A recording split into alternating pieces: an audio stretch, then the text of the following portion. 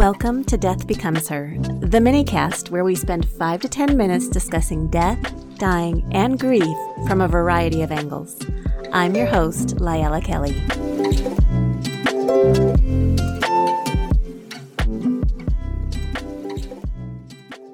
It has been a busy couple of weeks in Death Doula land. In the last 13 days, I have supported 2 families through 2 deaths.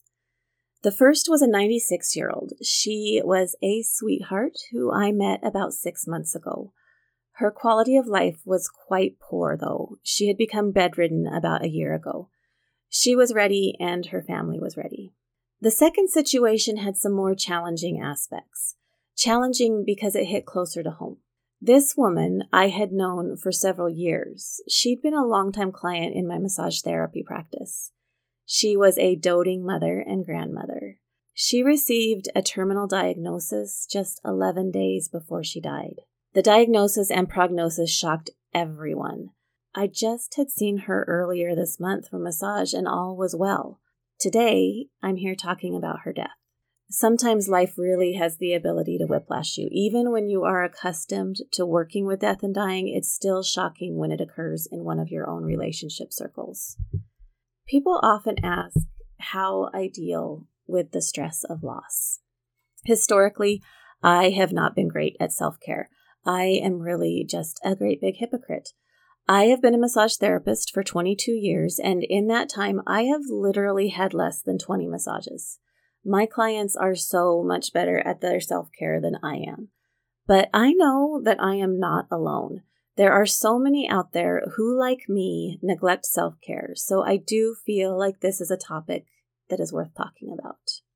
A few years back, when my grandmother was 93, she made the decision that she could no longer live on her own and that she would move into my parents' home. My mom is a natural-born caregiver, so this was a great idea for everyone, at first. It turns out some of the traits that I get from my mom are caregiving, and unfortunately, that tendency not to prioritize self-care. As Grandma's physical abilities diminished, Mom became more and more exhausted. She slept less and less. With her exhaustion came a tired mind and an inability to view situations clearly. She desperately needed help, but no matter how we presented it, she wouldn't accept it. She wouldn't allow skilled care to come in the home to help. She wanted to be the one who cared for her mama. And there is nothing wrong with that, but it wasn't going well. There were all sorts of worried conversations flying around behind the scenes, trying to figure out how we could get the support that the situation called for. We were now more worried about Mom's health than we were about Grandma's. At one point, a doctor who read the situation well mercifully admitted my grandmother to the hospital for a couple of nights just so my mom could get some much-needed respite. My grandmother died 8 months after moving to my parents' home. My mom began to sleep again, and everything eventually returned to normal. But it was an eye-opening experience. One person's lack of self-care, though rooted in love and giving to others, it was causing her health to deteriorate and creating so much stress for those around her. Up until that point, I had never considered that our own choice to not care for ourselves could not only be destructive to ourselves, but to those around us. I mean, it's obvious in some areas of life, but I had never applied it to caregiving. I feel like this should have been obvious. What's the saying? No man is an island. We do not operate independent of everybody else. Our actions and our inactions affect the people around us. Even if we do have the presence of mind to realize that we're hurting ourselves through our own choice to put our mental, physical, spiritual, and emotional health on the back burner, we likely don't realize that we're also inadvertently causing stress to those around us. When you put self-care in those terms, it suddenly seems much more valuable. It's not all about us. I certainly don't want to be hurting those around me, and I'm guessing that you don't either. That being said, I want to share a little about some of the things that I have been doing in an effort to be more balanced in this regard. I certainly do not have it all figured out, but my hope is that you will examine your own situation and find areas where you can improve as well. So let's start with some of the things that I am actually good at. I enjoy being active outdoors with my friends. Fresh air, conversations. I know that this makes me feel good, and I do it often. I also have an active spiritual practice. I do daily reading on my own, and then I'm involved in a variety of regular activities with friends and family, and that definitely helps me to distress and to focus on something positive and bigger than me. I love spending time with my husband and son. Just hanging out with them is great. I feel like those things come quite natural to me. I do have to buy out the time from my schedule, but it's easy enough for me to do. What about you? What elements do you feel that you're good at? Here are some things that I am not so good at. I have a difficulty taking care of my own body. Yes, I am active, but I will still be active even when I'm in pain. I will keep going and pushing until my body completely rebels against me. This became literally painfully obvious this last winter when my body became my enemy. It just ceased to work properly. I couldn't touch my toes due to my back pain. My fingers were numb and tingling due to my neck pain. I hurt everywhere.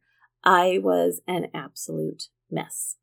So, I'm going to put taking care of my body on the list of things that I am not great at. I also suffer from anxiety and panic attacks. I've had the tendency to believe that this was also something that I could just muscle through. Just like the physical pain, I've kept pushing until I completely break.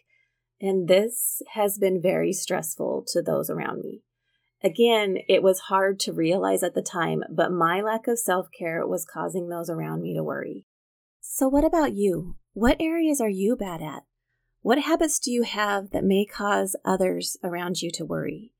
I found it helpful to ask questions like these, to look at myself and see what I'm doing well and where I need to make improvements. My changes are a work in progress. I'm realizing where my limitations are and where I need support. I now have meds for anxiety. They make me feel better. Among other things, they allow me to do the work I love, which is supporting people through excessively difficult times. I've begun seeing a chiropractor and body workers regularly. I even have a prescription for regular massage. I can touch my toes and my body doesn't hurt. Again, I am more useful because of self-care. I've also added a special little ritual into my life. There is a beautiful bakery near my home. They make gorgeous cupcakes, tarts, and sweets. When I do lose a client, like the 2 that I've lost in the last couple weeks, I go to the bakery by myself. I look at all the sweets and I choose one that in some way connects me to the person that I've said goodbye to. I order a cup of coffee and I sit at the counter by myself, my back to everyone else in the bakery. It's just me. I take time to think about the person and to honor the time that I've spent with them through a beautiful treat that I thoroughly enjoy. It's my own little ritual. No one else is invited. It's time just for me and my thoughts, and I love it. Caregiving is hard, even on the good days when it brings joy and fulfillment. It requires dedication, determination, and time. That's the tagline for the Rosalind Carter Institute for Caregivers. Are you a caregiver? Maybe you're a medical professional or someone like me who is intimately involved with death. Maybe you're caring for aging or ailing parents or a spouse who's suffering from dementia. Perhaps you care for a special needs child. Caregivers are everywhere. Rosalind Carter also said there are only 4 kinds of people in the world: those who have been caregivers, those who are currently caregivers, those who will be caregivers, and those who will need a caregiver. Caregiving is a constant learning experience, one that we are likely to learn one way or another.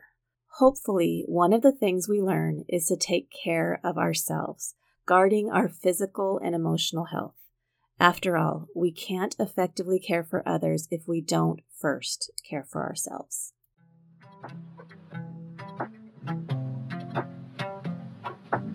Thank you for listening to the Death Becomes Her minicast. Connect with me, LiElla Kelly, at www.livingwellmt.com. LiElla.com. Special thanks to Roman Belov for our intro and outro music. Thank you for tuning in, and remember, talking about death won't kill you. I promise.